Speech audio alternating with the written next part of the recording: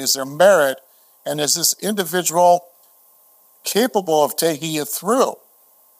And if they've already done it or been doing it before, and this is what they need, and this is how they see the market, that's one thing.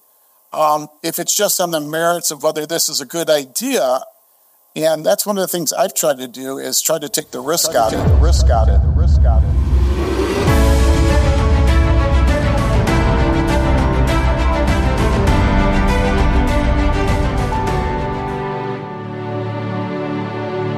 Hi there, welcome. This is Jeff Barnes with the Angels, Exits, and Acquisitions podcast, and we are going to be talking with David Carmell today, who is the founder and CEO of DealRocket.com and StartupRocket.com. And we talk a lot during this episode about innovation and ideas and leadership inside of businesses and how you can leverage that and find the right fit when it comes to your portfolio or investing, or if you're a startup looking for the ability to raise capital or looking for ways to raise capital. We talked a little bit about that as well. So go ahead and tune in, watch the episode, subscribe, share, like. Thanks so much for being here. Take care. Welcome to Angels, Exits, and Acquisitions, the place to learn how to fund, scale, exit, and massively profit as an angel investor or entrepreneur. Brought to you by the Angel Investors Network. And now, here's your host, Jeff Barnes. All right. Welcome back, everyone. Jeff Barnes here with another episode of Angels, Exits, and Acquisitions for our podcast. And I am joined today with David Carmell. David, how are you doing today? Great. Thanks for having me. Absolutely. So happy to have you here. Now, David, we were just chatting a minute ago about a little bit of your background, and we're going to get into what it is you do now. But I want to start at the very beginning because you have a unique background for somebody who ultimately became an entrepreneur and an investor. And that is that you started and you worked in law school and you also had a union job at some point. So why don't you give the listeners a little bit of your background and just give us your story about how you ended up and where you are now, starting at such a unique background for an entrepreneur. I'll be happy to. First, let me thank you for having me and thank you for all you do.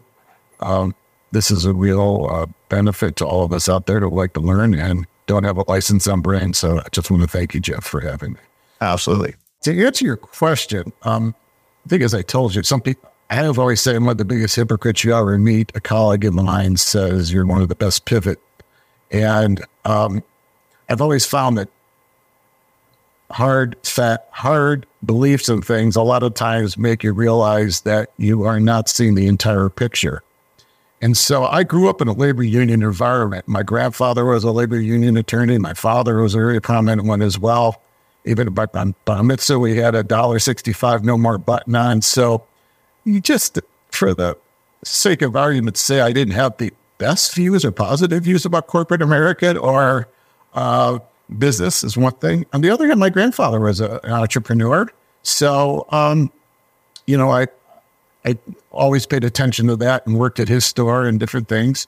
And I've done most manual labor jobs out there. I've done ditches. I've done trucking, lifting, manual labor. So all those things, by the way, are absolutely fabulous background for getting involved, because once you learn how to do other people's jobs, you realize what it takes, how long it does, and where it fits in the big picture. And if you have a critical mind, it's always good to file those things away and realize that these are the benefits that you can bring to the table. And when somebody one day tries to tell you that all you've ever done is sit on your butt all day at 35,000 feet, well, I got to tell you that when you talk to them about how to bend your knees when you're lifting so they don't hurt your back and, these different type of ways, they look at you in utter surprise. So, from that background, I think it's been great. It's opened up my eyes. I've had different union businesses too, so for negotiations. But on the other hand, it realizes what it means to be people-oriented in an employer company that has people in mind. Because one of the things you want to do is try to be two steps ahead and be able to look around the corner and understand where your people fit and where they're going to fit two jobs from now or 2 steps from now, because that keeps you growing and keeps you awake and keeps everybody on their toes. And when I came out of law school, by fluke, I had the chance to be the assistant to the chairman and CEO of our large public company. And that really opened up my eyes. And I realized that, wow, there's a lot more to life than negotiating labor contracts and getting caught up in a lot of rhetoric that didn't make a lot of sense. So I'll leave it from that. And that's eventually how I got into becoming an entrepreneur and starting my own businesses and things like that. And I give my old boss, who was the CEO, unbelievable credit for taking a chance on me, which is one thing I've learned. And he didn't think it was taking a chance. It's kind of interesting. He said to me one day, "Why do you think I hired you?" And I say, "I really don't know." He goes, "You know what? You always tell me what's on your mind and you don't sugarcoat it. Now, I may not like it, but 24 hours later, I'll respect the hell out of you." That's something that people should remember today, because a lot of times the higher up you get, the more isolated you become, particularly in the larger organization you have, is because people only start sugarcoating news based on what they think you want to hear. And that's part of it is based on either politics of your company, or maybe you don't have the right communication model going on. So just think about it from that perspective. Man, there's so much to unpack there. So first and foremost, obviously going through and having manual labor jobs. I started my very first actual paying job was picking up rocks and putting them into a 5-gallon bucket to take them off of the new softball field that the city decided to bulldoze our baseball field so they can make a softball field, because the softball field made them money. So I was sort of adding insult to injury, because I love playing baseball on that field, and they got rid of it. Then I had to go pick the rocks up. I also realized that at 13 years old, picking up rocks and filling a 5-gallon bucket up with rocks is not a smart idea when you can't lift the bucket. So, you learn a lot the hard way, especially when you're younger. But yeah, having those actual jobs where eventually you become the manager of a company or running a company, having that appreciation for what the workers are doing, the people that are actually doing the work, really can paint a really great picture for you as a manager and a leader, right?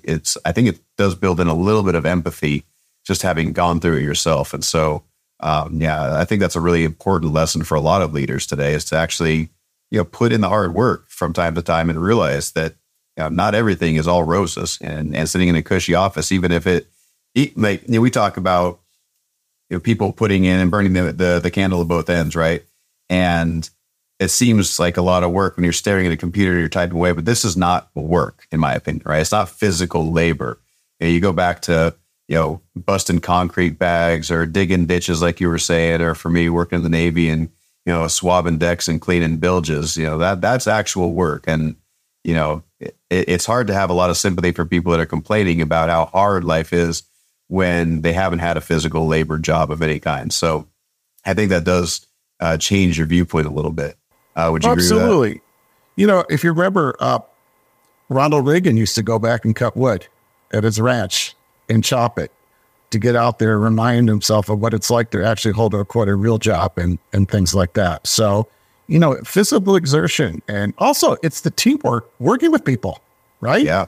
I mean, people have to learn how to trust, particularly with the higher, weight, or the higher, even in the warehouse where you're picking, you got to rely on different people. It's processes and different things. And, people have to learn how to go ahead and,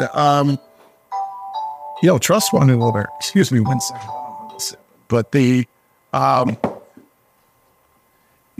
that's one of the most important things. And that's part of leadership, is about what you say. Are you all wind up in no fastball? Or are you actually have words and meaning? The words actually have meaning, and you're putting policies and action behind them. And that's what people really want today. And that's what you learn being on the line, because quite frankly, you don't have 2 hours to digest whether something should go this way, right, or be picked up that way. You've got to make a call instantly. And that's one of the great things about that, or even like canoeing and different things. When you work with rapids, you can't stop and say, I wonder, I got 3 hours to decide it. No, you got to make a decision how to handle the V and, move things through. So I think all these type of experiences end up relating back to ultimately about being what kind of family you may want to raise, right, one day, and the type of parent you want to be, and husband or spouse or significant other, as well as the family and business that you one day will run or own or become part of. And also, ownership today and leadership are two different things. Very few people can do both. And also, you can still be an outside owner of a business and have a tremendous sway because it's the value you can bring to that leader, that primary owner or primary person running the business. And that's what's key today about I see missing out there. It seems to be there's way too much talk and not enough action and people really pulling through. And that's amen to that. Yeah. And you said something else that I think is so important. And, it's going to ruffle a few people's feathers, maybe the way that I put it. But, you said, okay, the thing that your first boss really liked about you, saw in you, was not sugarcoating it, telling you how you see it, and being honest, right? And being upfront. And man, in this day and age, it seems like we're so afraid of hurting people's feelings and saying the thing that somebody doesn't want to hear that sometimes we won't say anything at all. And I think that's going back to your point you just made. If you can't have that open and honest communication, even if it seems like rude or, like, leaders don't like to be told when they're wrong, right? No one really likes to be told when they're wrong. But a good leader, somebody that actually understands it, will appreciate and respect other people's opinions. Don't you agree with that? Oh, absolutely. It's interesting you said that. I think in today, this remote working world, I'm not sure if people understand how to figure out how to have a discussion. The old around the water cooler or just in an office, it just opens up a lot of different things that you learn by just passing by someone. You know what I'm saying? Yeah. But leaders today have had to learn, and owners have to learn how to transition to also being able to handle a remote workforce and how do you move things forward. And that's what I think is some ways easier when you're dealing in software than you are maybe in certain other type of, products and so forth like that. But to answer your question and to get more into it, I think there's a disconnect today where there's some who just feel that they can say anything, do anything, feel like anything, and try to dictate policy to the company, as opposed to looking at it and setting up an environment where everybody's on the same page and their words and ideas are valued. But they can't take personally any criticism that may come up. On the other hand, if somebody brings up an idea and criticizes it, they cannot be malicious about it. It has to have a very positive view on it. You can disagree and put it forward. And I remember, I'll give you an example. We were in a meeting, we had about 10 people in it, and this young woman brought up an idea, and someone went after it pretty good. I mean, not in a personal way.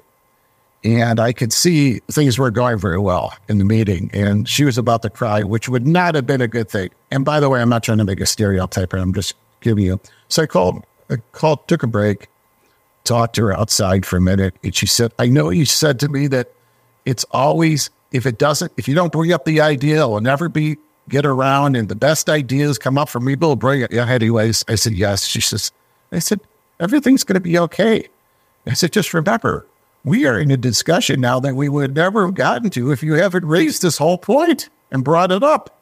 We will be far better off. And by the way, even if it was 99% different, the fact that it was brought up, fully discussed, and people understand that you can have diverse viewpoints, which is missing today, that it's important. But as long as everybody's on the same page, a lot of times you're going to get the same result, and you're going to walk out of a meeting with the feeling that everybody was heard, it was fully discussed, and we came up with the best decision. Or even if it wasn't the perfect decision that you thought was right, it was still the best decision that the group felt, if you understand what I'm saying.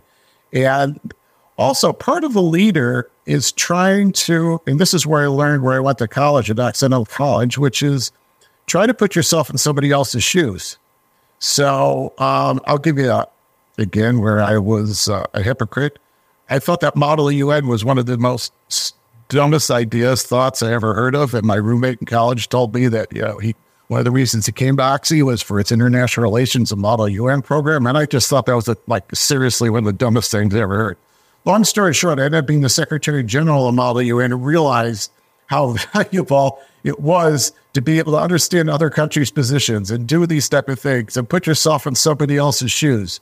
Because if you're not, how do you have the best customer service in the world? Or how do you even have great customer service or employee relations unless you understand what it's like to be in somebody else's shoes?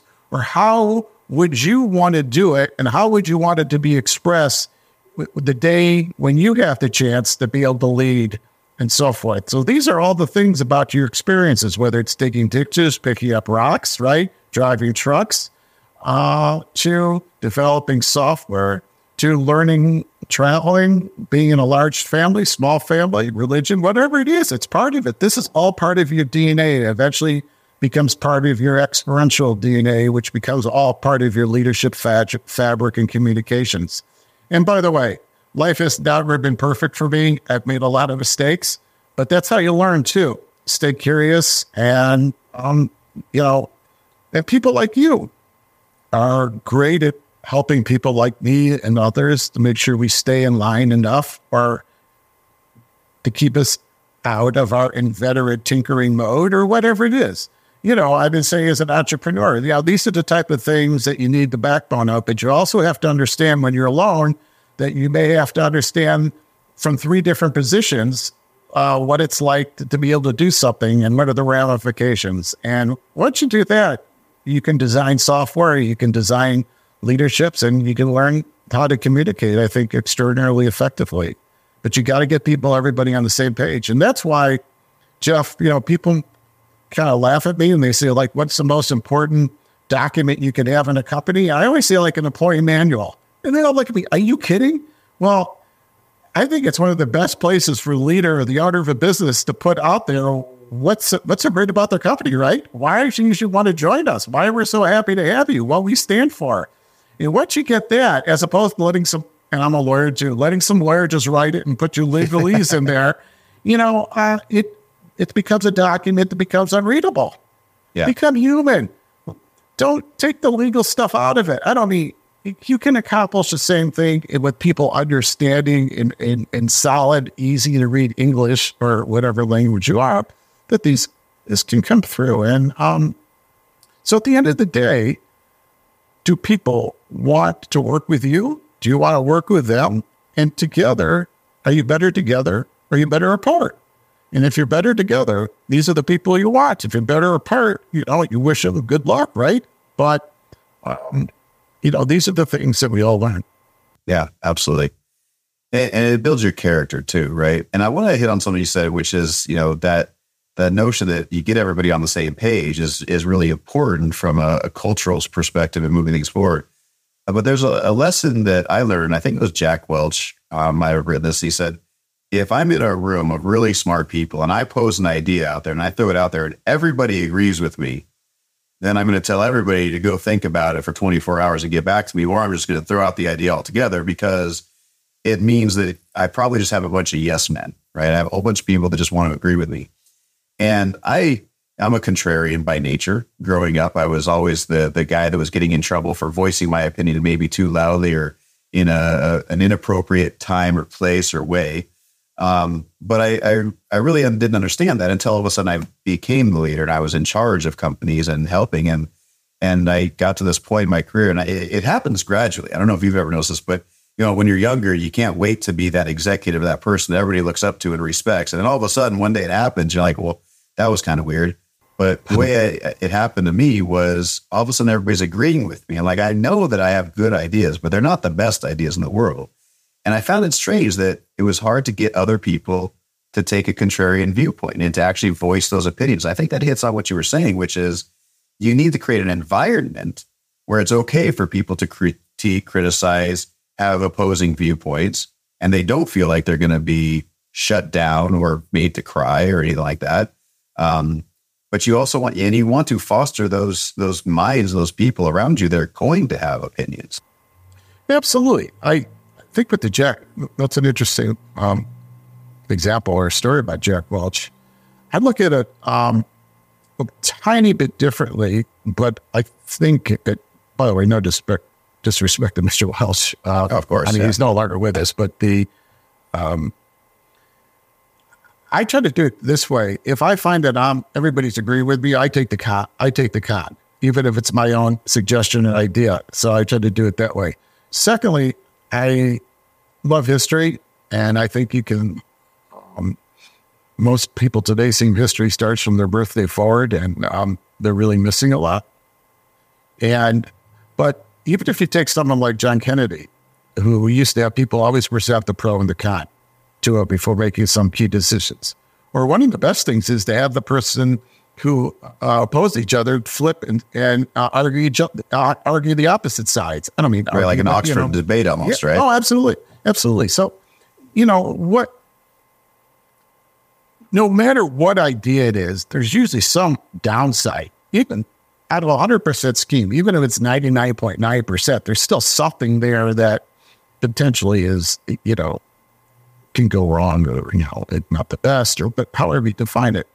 But at the same time, the need to endlessly debate and go through things can drive a negative view of the whole situation. So you have to understand what really needs to be debated, because there's some things that are really not negotiable. You have to understand that as a leader, there's certain principles you stand for. There's certain core ones in your company, and if they're violated or whatever, everybody understands that. And once everybody understands that, it makes these meetings go better. And sometimes the boss, by the way, just needs to get just drop its guard for a little bit and just talk again and flush things out of their own mind. So where some people think there's a waste of time, like, why are we here for an hour?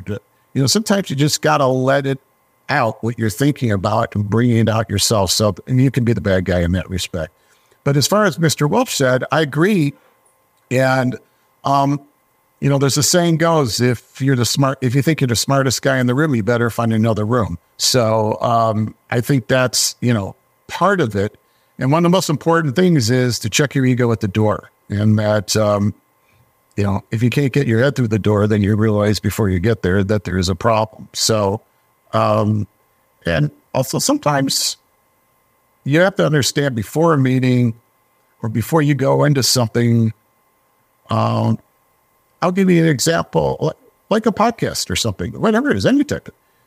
The last thing you want to do is have some big confrontation that's just going to just set you off and put you in a bad mood or bad spirit that's going to ruin the entire occasion.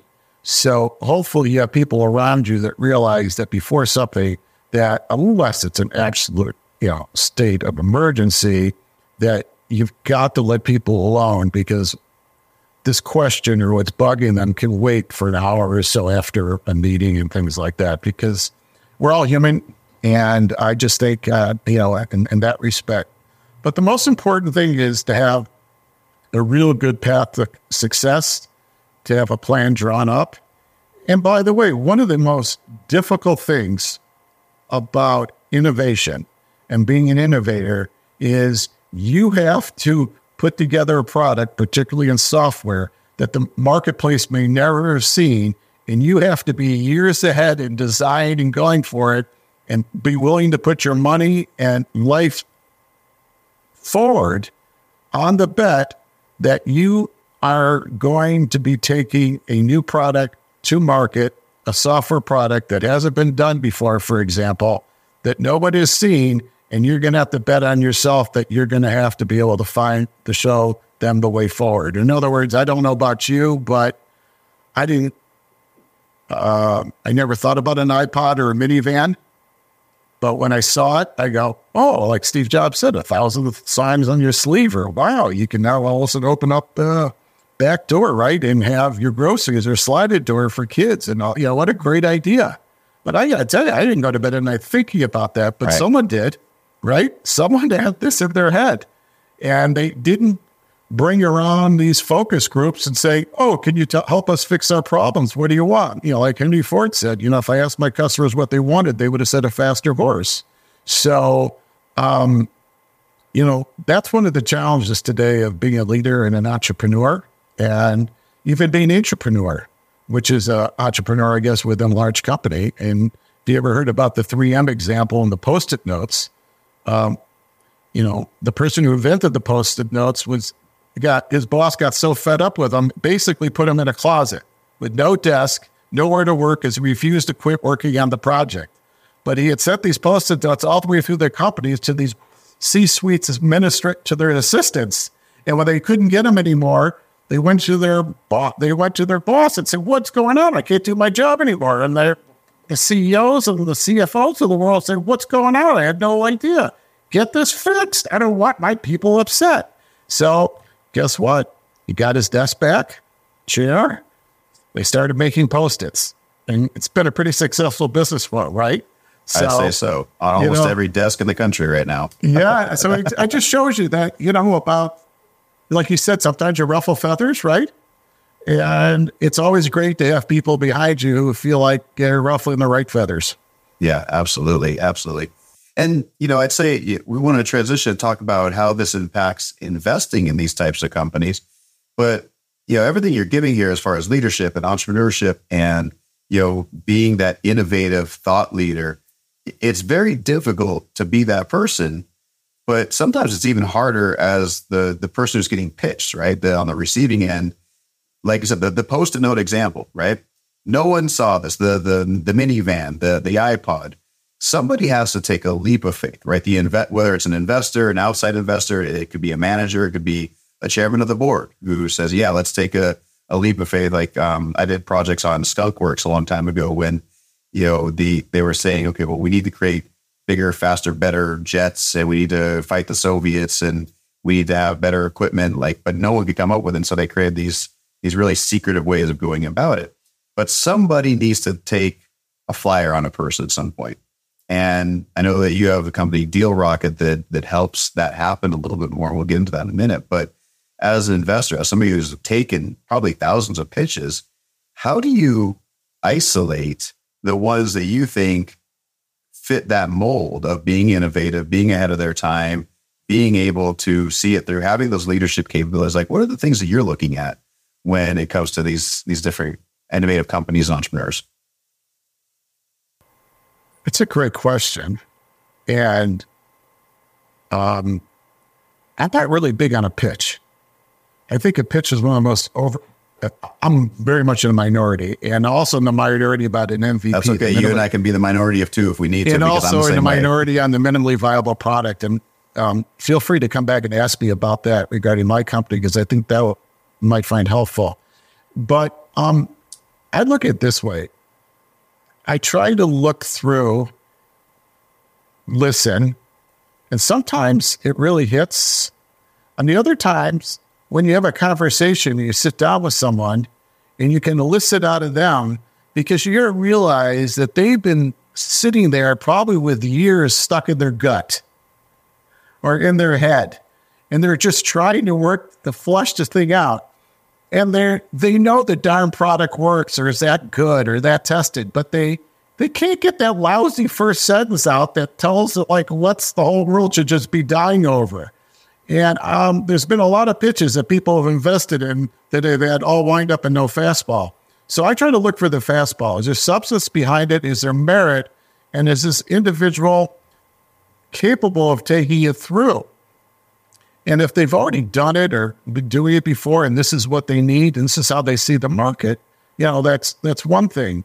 If it's just on the merits of whether this is a good idea, and that's one of the things I've tried to do, is try to take the risk out of it. Like, we took the risk and funded the entire project ourselves. You see what I'm saying? And all that.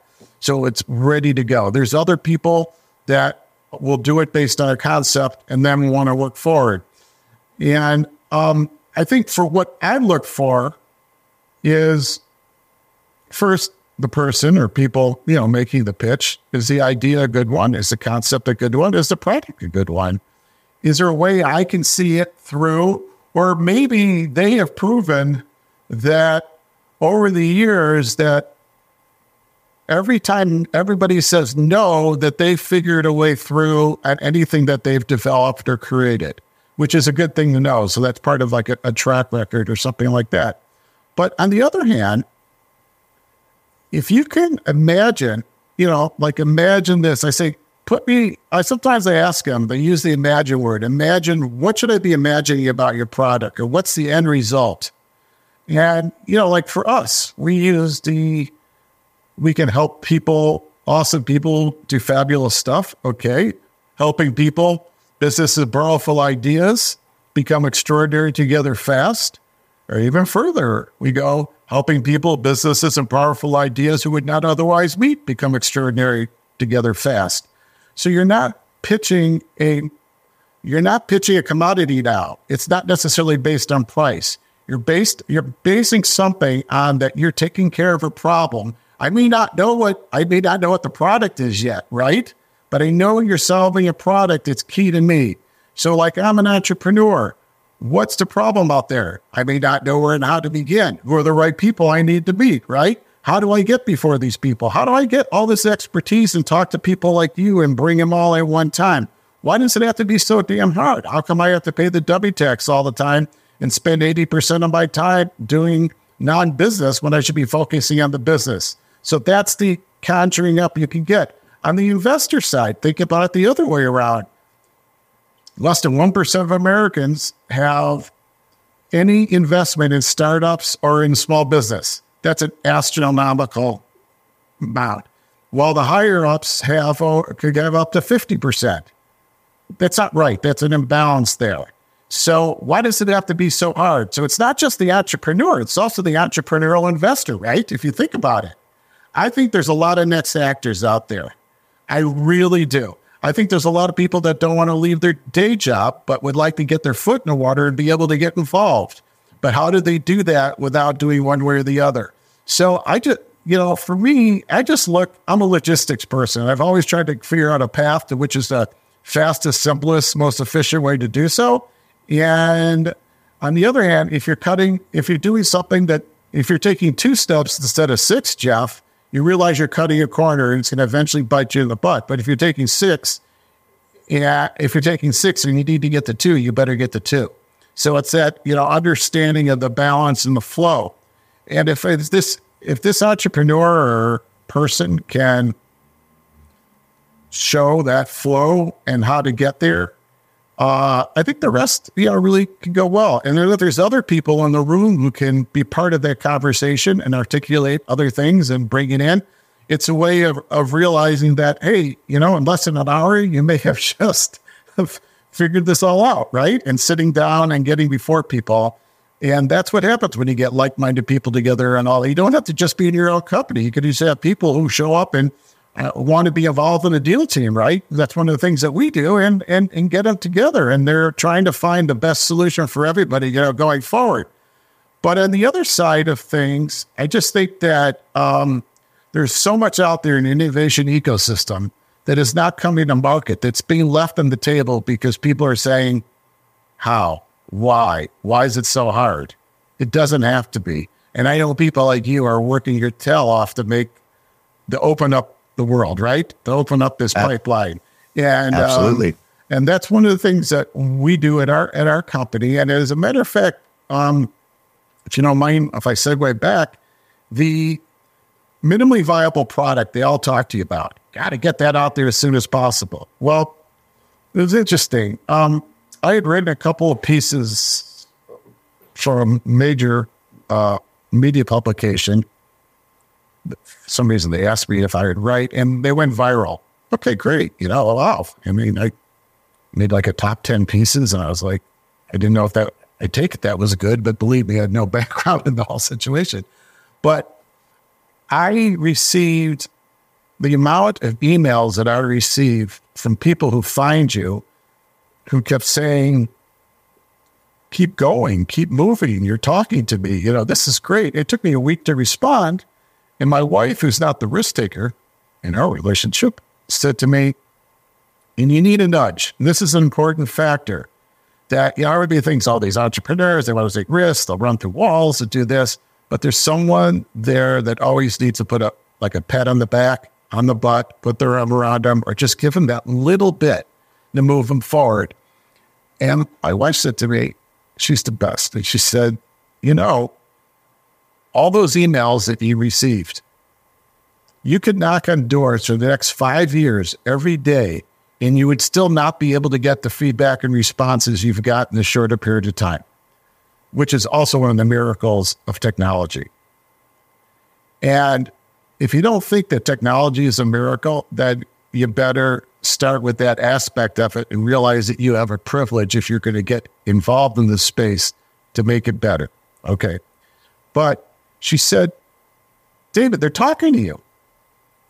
They're telling you to keep going. And I was like, whoa. And she said, you know, all that, this is my words, not her, but all that, I'll put it politely, discussion about how these markets are so inefficient and the little guy is just getting destroyed and all these type of things. And they don't know where how to begin. And same with the other investors and people in the community. And you get bad fits out there because people feel like they have limited choices. And when it gets before them, they either have to do it or not do it and may never see another opportunity again. Okay. So with that said, and then she said to me, this is a great time for you to do it. Either do it or stop talking about it. So, interesting. So I was pretty convinced at the time, and I've had this idea in my head for the past 15 or 20 years. And it took this moment to realize that there are other people out there who kind of felt the same way I did, which is good. I felt I had the pulse in the market. And then I decided I need more. So I wrote emails to 5 of the largest financial services firms in the country or the world, unsolicited. Put a paragraph together, just see if I get feedback, And then one of them said to me, I won't forget, it was Wells Fargo. I sent it a Thursday at 4, 8 a.m. the next morning, they called me. I almost fell off my chair. My old banker doesn't get back to me that fast. And they said to me, this is one of the most exciting, most exciting concept for decades, and ecosystem investing and this and that. And we're going forth and back about, bottom line, they said to me, the good news is we're big, the bad news is we're big. And your job is to fix our bad news. And they said, you've ever heard the term MVP? And I said, minimally viable product? I said, yes. We hate them. Oh, everybody's been telling me that's exactly where you should go. Really? They said, you know why we hate them? Is because they don't work for us. We're big. We have several 100,000 employees. We have 3 million small business customers. We have another 10, 15 million or more in our what you call ecosystem between our divisions, our employees, our customers, our referral partners, come on, it's easy for us to get to that number. And then they said, assuming your platform, now we hadn't written a stitched code at the time, assuming your platform can do what it says, how do we know it works? We know you could do the invite. And I said, what do you mean? This is what I'm talking about, the MVP. Everybody shows us like 5 examples. Oh, they look great. And then when we try to scale it, it's like a boat anchor. It goes right to the bottom of the ocean. This is not where you want to be a submarine, right? This is where you want to be as a rocket, like you say, correct? So anyways, I said, well, what do you want? What can you do? And I was waiting for that butt to drop. And they said, we want a fully built out platform from you. I said, really? We hadn't written a stitch article. And what else did you need? Because we'd like to see 10, 15,000 real mock users on it. And by the way, you can use mock users and create them like they're real. That's another thing about understanding how other people think. So instead of taking my win and going home, I said, what if we did 50 to 100,000? She said, even better. So that's how we became what we are. And instead of becoming MVP, I said to them, oh, so you want me to solve your most valuable problem? So if you think about it in that terms, what's your most valuable problem? What are you trying to solve for others that includes that? And what could be done? Is there something out there? Eventually, I realized that both the big guy and the little guy have the same problem. but a different way. The big guy has all these people that they don't know how to monetize or put together. And the little guy can't get the capital, meaning the right people before them. And they have the innovation, but the big guy doesn't have. So how do you bring the two together and allow them to buyerize the company and let them be the hero while everybody else benefits from this? And if you follow that strategy, is that by rewarding people ahead of time, you're going to build unbelievable loyalty and probably people that purchase your products that in ways that you never thought possible, and in some never thought possible. So that's one of the things that we've tried to do and try to thread that needle. And the most difficult thing is to how to get people, like you said, to vision it, that they can see it. And that's why I decided that it was worth, even though when Wells Fargo's management, they kind of blew up, to say the least, they had their problems, that lesson. And I decided it was well worth my time and effort to go ahead and fund this thing through and to take us where we're about to go today. And so from an investor standpoint, segueing back, I try to look at it from both my journey, from all sides of the equation. What I would like to receive as a customer, is this something I may want to buy as a customer? Is this a need I have? Or even though if it is, then I could be a customer and also get the benefit of the product, right? You know what I mean? If I want to invest. So can I imagine myself using this product or getting involved? Also, there has to be a meeting in the minds here, Jeff, like you talked about. Like, what does the one who's putting this together, the leader of this business, want? Like, I may want to get very much involved. So we have to understand, like, what am I getting for my money? What does each side expect for each other? You know what I mean? Like, what is it? Do I just want your money as the leader, or do I really want your help? Right? And if so, what's the expertise that everybody can help bring to the table? And these are the most important things to get out ahead of time. And that's what we've tried to sort out, in our platform as well. And that at the end of the day, if you can get like-minded people singing from the same hymnal, your chances of success are so much better than trying to have to go at it on your own, trying to have a license on brains, and trying to make the same mistakes that everybody else has done over the years, or what my friend David Meltzer calls a dummy tax. And why can't we get rid of that? It's time to put this to an end. And, it shows like yourself that you're bringing together, and your commitment to the little guy investors and making a better world out of this, it I think proves my point and your point as well. And at the end of the day, since October 7th, I think we've really seen a lot different world out there and what's really come out of the woodwork. And I'll tell you this, when the innovation ecosystem is humming, when the small business ecosystem is moving, and when more and more people are getting involved, there's less time for these ridiculous arguments. And because when people have investment in businesses and they feel they have access and opportunity, the whole world and all these outlooks change. And these people who start shouting from the hilltops about this or that become outliers, because people realize when you're in business, the color of your skin, your gender, whatever it is really irrelevant, because that's one of the beauties of businesses. And you don't go in there trying to determine like political views. You want people to flock to you, right? You want buyerize. That's my term. It's a trademark of ours. You want to try to buyerize your business. It's an interesting thing that Tom Sowell from the Hoover Institute wrote, and he changed a lot of my views on customer experience a long time ago. But he wrote an article. He said that Rosa Parks, when she got on the bus in 1954 in Birmingham, Alabama, and the bus driver said, "You go to the back," and she said, "No." He said, "Just think how history might be different if that bus company that several years ago was owned by a private company that was taken over by the city would never do anything like that. What private company would ever want to put any of their customers in a different position, in a position of shame, in a position of segregating them? You wouldn't. It's the dumbest. That's what's the great thing about business. This is what changes the world. This is what brings things together. And the fact with technology and silos today, what I love about the digital that we can help provide is the silos go bye-bye.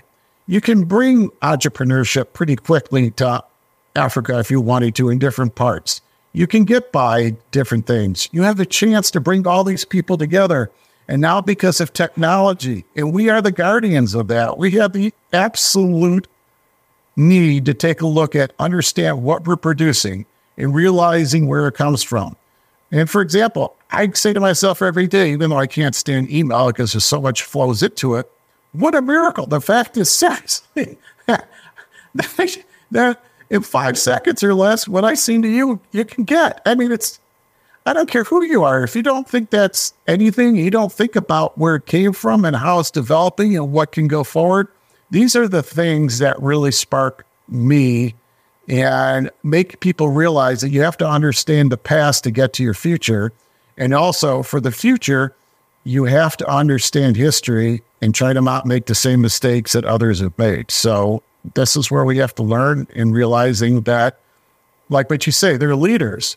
But there's also some people are not great leaders, but they're very good visionaries, if you know what I'm saying. They really have absolutely. A pretty good pulse on happening. You have to understand that there's difference in that.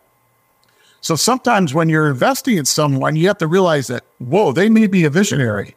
Do they have people that can actually do the behind the scenes work that needs to be done to get this product or this service or whatever it is to market or how it needs to be done? And that's one of sometimes is the missing piece. So I try to see it from a logistic point of view is we're here, how do we get to there? And I'm just drawing arrows. Can that person, wear both hats? And many times they can, don't get me wrong. But these are some of the things you take a look at. And if they can't, maybe they just need 6 months of guidance. I'm just giving you an example, right? Just for maybe it's an hour or two a week, just helping them with, keeping them on the right page. But, if you're going to invest in people, which you really are they going to also be good at pivoting, right? Sometimes markets change, right? All of a sudden pandemics hit. Like, what are you going to do if something like that happens? And, really good leaders have really shown us different things that are done and others have kind of wilted by the wayside. And also, are they going to get caught up if they do make a lot of money and get caught up in the great benefits and celebrations of what this could do? Or are they going to look at it as like, you know what, I haven't really done anything. I've only scratched the surface and I really want to drive this thing forward even more. Or are they going to know when to exit? So these are the type of things that, Jeff, and if you get the right people around you and circle around and bring them together, this is what capital connectedness is. This is really what we talk about, helping people, businesses, and powerful ideas become extraordinary together fast. And that's what you're trying to do. I know that. I can tell. And, we've had some discussions and, absolutely. I just think. Yeah. Man, David, there's so much I could go into that. I wish I had all day to just kind of sit and fireside chat about this stuff. But a couple of things I want to point out that you said, I love Henry Ford's quote. I think it's used a lot, which is, if I ask my customers what they want a faster horse, right? But what did he do instead? He looked around at the world and saw the problem, right? And we don't even have this frame of reference. There's no one alive today that has this frame of reference, as far as I know, which is the human health issue we were dealing with horses and horse-drawn carriages, the fact that there were animals dying on the street, the fact that there was all sorts of problems. But I learned recently that the brownstones, the walk-ups in New York City, those were built so that they didn't have to worry about all the runoff from the horses into the houses. So they built them up higher. That's the problem. So he looked and said, what would it look like if we didn't have these problems? And then he went down that innovative path, which is a lot of what you're talking about. And so I think teasing out that story, teasing out that problem is really important. Like you were saying with Wells Fargo, with the most valuable problem. What is the problem we're solving? There's so much we can go into, but like I said, we're out of time here. David, how can people find you, find Deal Rocket, and find you online? Oh, sure. Again, thank you very much for your time and what you do, Jeff. I can be found, I'm on LinkedIn. If you'd like to find me there, you can get me at david@dealrocket.com, and that's ITDEALROCKIT.com. And feel free to take a look at what we're doing. And we're about to make some pretty good noise coming up. So if your audience would like to learn more, or if, we have many ways to solve from the big guy all the way down to the little guy's problems and have fun doing so. So feel free to reach me at either one. And we have another site called Startup Rocket. Again, that's startuprocket, ROCKIT.com. And look forward to hearing from everybody. And this is how we learn. Absolutely. Absolutely. We'll make sure we get all that information in the show notes and share this out. So for those of you guys that are watching, thanks so much for being here at the Angels, Exits, and Acquisitions podcast. Really excited about democratizing angel investing and startup investing and helping these companies grow. David, thank you so much for being here today. Looking forward to following up with you and seeing how everything's going over there at Deal Rocket and Startup Rocket. Great. Thanks, Jeff. Again, thanks for everything, for what you do. And it was a pleasure being here. Absolutely. Thank you. As always, like, subscribe, and share this on your socials if you found this valuable. Take care, everyone.